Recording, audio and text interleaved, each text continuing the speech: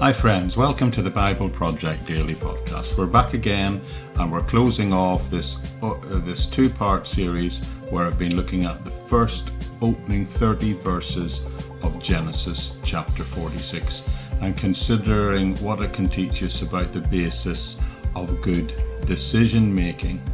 Now, we're finishing in verse 30, which I'll explain later on because I believe there's a natural break in the narrative there, and then we'll actually have a separate little time where we look at the last four verses of this chapter.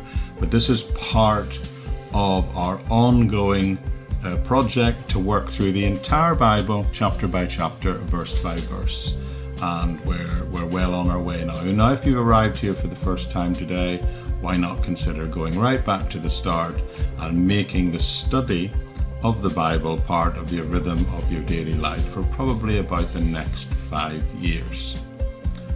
Anyway, a quick reminder, there's always a transcript of everything I say available in any episode notes of the audio version of this podcast. So, with that said, we'll launch off and jump straight back into the text. Now, before I go any further, I'd just like to make the point that I've spent many, many years of my life studying the Bible. As a matter of fact, this year marks the 47th year since I became a Christian. Now, I grew up in a Christian household, but before I made even that personal decision to make the Lord the center of my life, even as a young child, I was interested in the Bible, and I grew up in a tradition where Bible study was the expected norm, and the Bible sort of seeped into me as a child. I then began to study it systematically about 35 years ago, and in doing so I've attempted to go through every book. Now, I haven't made my all the way through it yet in terms of a serious deep level of study, but I have read and studied through the complete Bible 7 times now, from a sort of a limited devotional study each time. But as far as in-depth study goes, I haven't covered the whole Bible yet. I'm close, but I haven't looked at detail. I would say I'm shy of about 10 books of the 66 books that are there. But I'm working on those now, and that's part of this process. And I personally can't wait to address the shortfalls in my knowledge by completing the study by this podcast over the next 5 years or so. Now, the reason I bring this up is that the fact that the study of the Bible has been my passion. It isn't a chore for virtually all of my adult life. And if you do that, you bump into the kind of problem that I've just made you aware of in the last episode. The fact is that some people like to point out these so-called contradictions in the Bible. But I'm here to tell you that in my life, I've looked at virtually all of the well-known supposed contradictions in the Bible, and in every case, absolutely every case, I found there to be a completely reasonable explanation. As a matter of fact, it gets really interesting for me because I've always been interested in Scripture and I love to figure out what the answers to these difficult questions might be. Now, don't get me wrong, I haven't discovered these answers for myself. In fact, they're often there. There's sometimes even more than one answer to this perceived problem. And many of those queries, nearly all of those queries, were answered long, long ago by some of history's great Bible teachers. It's just the biblical knowledge that has got lost. And as a society, more and more people lose their biblical literacy. Even people who come to faith nowadays, and a serious committed faith, don't have that biblical literacy in their background. So what that means, what I'm saying is, when someone comes to you and says there's a contradiction, and I've had many people say that to me over the years, it's a very common sort of opening statement that non-believers make. It's a common thing for people to come up with some sort of statement that say, oh, well, the Bible's full of contradictions. My standard answer to that statement is, and I believe it should be yours as well, is what particular contradiction are you talking about? I recommend that if you come up against this, you simply ask that question every time. In other words, say, tell me the contradictions you're talking about. Now, you may feel nervous to make such a statement and ask such a question because perhaps you'd be fearful that what you might get back you won't be able to answer. But my friends, I can confidently tell you that 9 times out of 10, they won't be able to have one. They don't have one. They won't be able to express it. They've just heard this said about the Bible sometime in the past by someone else, and they're just repeating it. In the very rare occasion they too come back with something, you can probably say, you can just answer, well, I'll get back to you. And I promise you, a few minutes research online and you'll find that supposed contradiction has a very, very straightforward answer. But every once in a while, they bring up one of these contradictions. Now, I've made the decision that as we go through the Bible, there are about 7 or 8 main ones, and I'm going to address each one of them as they come up. Now, as I didn't address the first one of the most common ones, earlier in the book of Genesis, I'm going to quickly do it now before addressing the one that appears here. And then naturally, hopefully, I'll be able to help as we're confronted with other issues where there is a supposed conflict. But one of the most common ones I heard was, where did Cain get his wife? In other words, where did the first generation of children get their wives from? Now, you may have heard that, because this story plays out in the first 3 chapters of Genesis. And the question is, where did the children of Adam and Eve get their wives and husbands from? Now, have you ever heard that? I wonder if anybody's ever said something like that to you.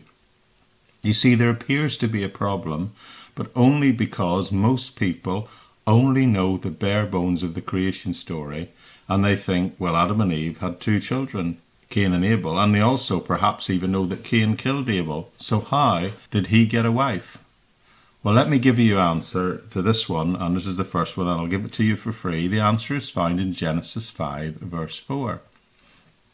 When it's closing off the story, it tells us, when Adam had lived 130 years, he had a son in his own likeness, in his own image, and he named him Seth. After Seth was born, Adam lived 800 years and had other sons and daughters. So Adam had daughters, and it stands to reason at the beginning of the human race, then brothers and sisters would have married. Now, some people might say, whoa, that's a problem, that's incest, you can't marry your sister. Well, we know that today, and those laws were brought about today because it became recognized very soon with the Enlightenment and the development of education and some understanding of family history, that if 2 close siblings marry each other, the mathematical calculation of a genetic weakness appearing in the form of a disability or a disadvantage coming through in the children was much greater if people married their close relatives. So that's why, through the unfolding of history, it gradually became forbidden until it is pretty much forbidden worldwide all around the world today. But remember, this story goes right back into the mists of time, into the period of what Bible experts call the prehistory. And you've got to realize, you've got to think, suppose your parents are perfect physically. That's what the Genesis story tells. Unaffected by sin. There wouldn't be any weaknesses in the genetic line at that point. And if your father and mother were Adam and Eve, that aspect of it wouldn't be a problem, would it? It took thousands of years for the effect of sin to affect the physical deterioration of the family line of Adam, and even that is demonstrated for us by the slow decline in life expectancy that is shown through the various family trees depicted as we work through the book of Genesis. Then eventually a prohibition came against marrying with siblings, but it came about many, many years later, over 1,000 years later, experts say, when it was written into the Mosaic Law. So there's no contradiction there in that particular one. Now, I bring that up because it's one of the most common contradictions. It's the first one that people often quote in the Bible, and as we've already passed it, I thought I'd try and answer it today. But that doesn't answer the fact that, as I referred to yesterday, that the book of Acts in the New Testament, Stephen gives an account of these events, and it seems to contradict what's been said so far. So let's just pick up, and I'll quickly read for you Acts 7, 11, 14. And this is what Stephen says, and he's explaining the events that we're studying today. Then a famine struck all Egypt and Canaan, bringing great suffering for our ancestors who could not find food. When Jacob heard there was grain in Egypt, he sent our forefathers on their first visit. On their second visit, Joseph told his brothers who he was, and Pharaoh learned about Joseph's family. After this, Joseph sent for his father Jacob and the whole family, 75 in all. So how do you reconcile the fact that it says 75 here, yet in the Genesis account it says 70? Well, look again at verse 14, and it actually says Joseph called his father Jacob and all his relatives, 75 in all.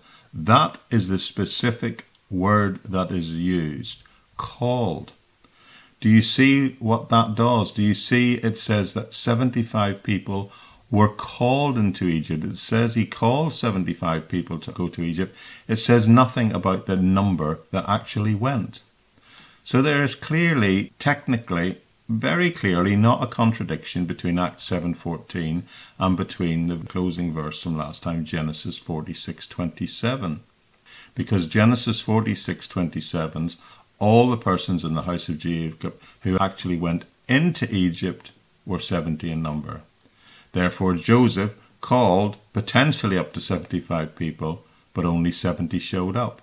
Maybe a few stayed behind because they had surrendered their lives over to the Canaanite way of living, having been married into it.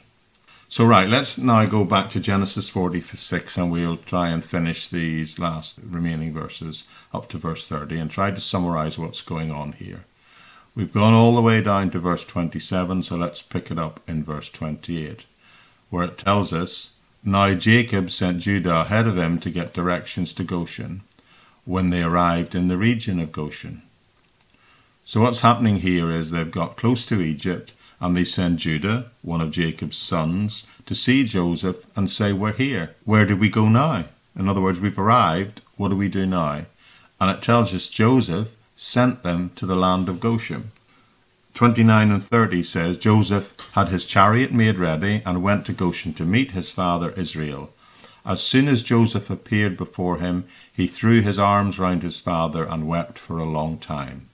Israel said to Joseph, Now I am ready to die, since I have seen for myself that you are still alive. It's not nice. Amazing. I've got my long-lost son back. I'm so happy I can die in peace now.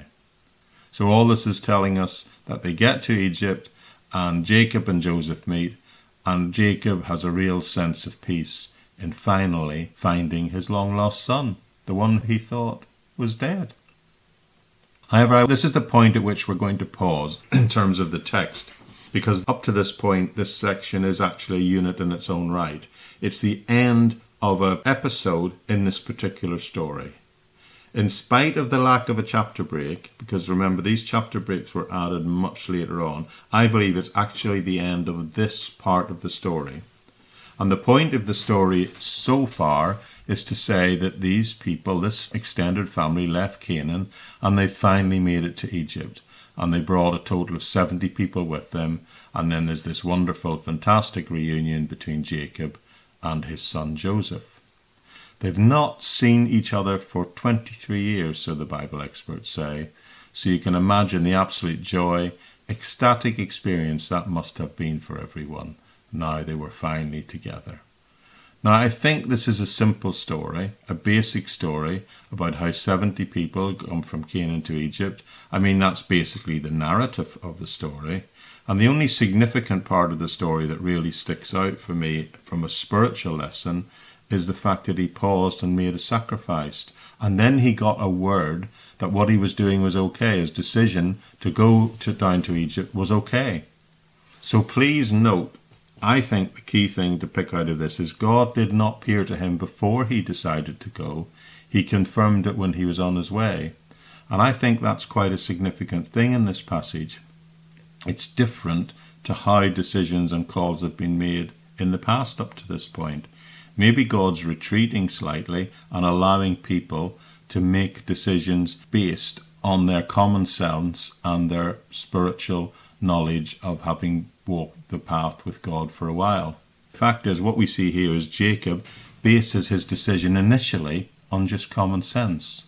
And it turns out he made a decision that was not only in the will of God, but furthered the will of God, because God said, I'm going to get you down to Egypt, and I'm going to make you a great nation in Egypt. So his common sense decision was not against the will of God, it was in the will of God, and it even was able to further the will of God. So the point I want to make here is that a simple basis for making a decision can sometimes just be using your common sense. Let me clarify my position on what we can learn here. What I'm saying is, assuming that there's no scripture to the contrary, proceed according to your best judgment, whilst at the same time continuing to seek the Lord with prayer for guidance, because we can have confidence that the Lord will either bless that decision or else he will overrule and redirect it. And it's an amazing comfort to know that, isn't it? So here's the point I want to make today. It's incredibly simple, but it needs to be made where there is no clear statement, principle, or example in the scriptures of the Bible for making a decision. You are quite free just to use your common sense. Now, I think this is important because in the past, as you know, I've been a pastor, and in my experience, often when people are seeking the will of God in their decision making, they usually fall into one of two camps, particularly if they're struggling. There are those who are paralyzed in their decision making because they are waiting for God to move supernaturally in revealing the next steps for them, and they don't know how to use their God-given common sense. Of all the people I've ever come to talk to me and ask me questions or even advice about their future decisions making, anybody who's come to me in a role as pastor, I would say most of the time, the majority of the time, the question is answered by nothing more than making a common sense decision. Recently, a pastor I know contacted me because he needed some advice. Now, I couldn't imagine why he wanted advice from me. He was a highly intelligent man, went to a top university and was an ordained minister. He had a theology degree, great knowledge of the scripture, and had been in church leadership for much longer than me. What did he need to come to talk to me about advice? Well, in our discussions it came out that the church he had been pastoring had been surviving on past financial resources, and in spite of steady growth, it was still running out of money. So by mutual consent he'd agreed to resign. But now he found himself without a job, and he was living on his severance. But the bottom line is he was about to run out of money, and he was fearful that he might have to move back to live with his parents at the age of 40 plus. As I listened to him describe the details of his dilemma, I learned that because he had lived in a church-provided house and all his bills had been paid, in fact, since leaving university, so a very long time, he had had extremely low outgoings, no house bills to pay for nearly 20 years, but during that time he had still saved no money. He had expected to stay in a manse all his life, and maybe even he said he believed that he would be allowed to retire into one when he finished his time as a minister. Now, I said that he could pray that the Lord would open a door for some other kind of ministry, because he was a talented and gifted minister, and I said that praying about that would be a good thing to do. But also I said you should not wait for the Lord to open the door for ministry and just sit there waiting and doing nothing. He was planning to consider retraining as a teacher and looking for a role as a chaplain. So I said during the period of his retraining, then he should move back into his family home, which was being offered to him with open arms. But during his training time, set aside his grants and the money he would be given to save for a deposit for accommodation in 2 years' time. Now, what I was suggesting to him, to me, just felt like common sense. I even said maybe he could get a part-time job while studying his 2-year university course to save a bit extra during those years. Now, I have to say, I would have done that in a heartbeat as a young man. I think I would have even done it at the age of 40. That seemed to me just common sense. But I'm amazed today how many people who ask for advice and the advice they need is nothing more than common sense. But the thing I think it's worth saying is that common sense biblical common sense isn't really common anymore. I'm amazed at how uncommon common sense is these days. So let me repeat again what my advice is in nearly every situation where you're waiting on the Lord or you have an important decision to make. This is the point. Where there is no indication in Scripture as to what you would do, then just apply some simple common sense, because that can indeed be sanctified common sense. The Scripture also tells us that there is safety in a multitude of counselors. So if your decision making involves you thinking or gaining knowledge in an area that you feel you're not qualified, go and talk with other people, wise people, spiritually minded people, people who you can then get their common sense about how you should react in that situation. If you don't have a good understanding about a subject, then go get it, friends. Don't feel like you've done something wrong. If God hadn't spoken, He expects you to use your common sense and to make a decision using it or finding it from other people. So what I believe we can be thankful for in reading this is the fact that through His words in the Bible, He has given us loads of heavenly wisdom that can give us advice in many directions in so many areas of their life. And we can also be thankful and take advantage of all those people who've studied this word before us, so that if it's new to us, if we're a new believer, or we struggle to know what the decision should be, we can still go to people who are experienced in that area of life and have walked that path themselves at some time, the path that we are going to need to walk, and they can give us advice. And I do hope the other thing that you can be thankful of is that you've been given a sound mind. I know we struggle sometimes, but generally we have been given a sound mind and some good sense and some good guidance that we can make decisions and make common sense decisions that, importantly, aren't overly influenced by the world, aren't overly influenced by materialism, and thereby, by doing that straightforward, simple, common sense thing, we can not only stay in God's will, but also, this passage tells us we can go further into His will in the future. Okay, folks, that's it for today. Thank you for joining me. We'll close off these last 4 verses of this chapter next time we get back together again. But I do hope you've enjoyed our time together. A quick reminder, not only is there a transcript available of everything I say, but there also are links to ways in which you can connect to the ministry, the likes of through Facebook, YouTube and other places, as well as a Patreon page if you feel you wanted to partner with this ministry. But what I would really appreciate, well, first of all, I appreciate the prayers of each and every one of you who have committed to pray for this ministry. It's a big commitment to study the Word of God and to create some teaching for 20-25 minutes every day. So I hope you're praying for me that I might be enabled in every way to do that. But I really want to say thank you to each and every one of you who've decided to go on this audio journey together over these next years. I hope you're really benefiting from it. I know I am. It is amazing to make the rhythm of the Bible and the study of the Bible part of your daily lives. But you know what? Wouldn't it be good to share it with other people so they can do the same?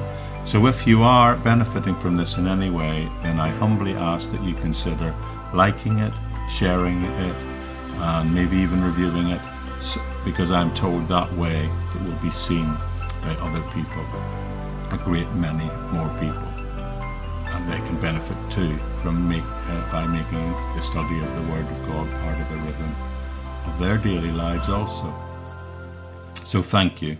There are thousands of us on this journey together now, and a wonderful thing that is. This community coalescing around the Word of God has been such an encouragement to me as I find my way forward in these latter years of my ministry. So thank you so much for that.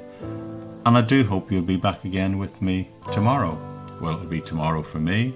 If you've subscribed to the podcast, it'll be whatever day you get that little ping appears. on your phone or on your tablet, which tells you there's another lesson being uploaded. But anyway, that's it for now, and I'll see you back here again very soon on the Bible Project Daily Podcast. Bye bye for now.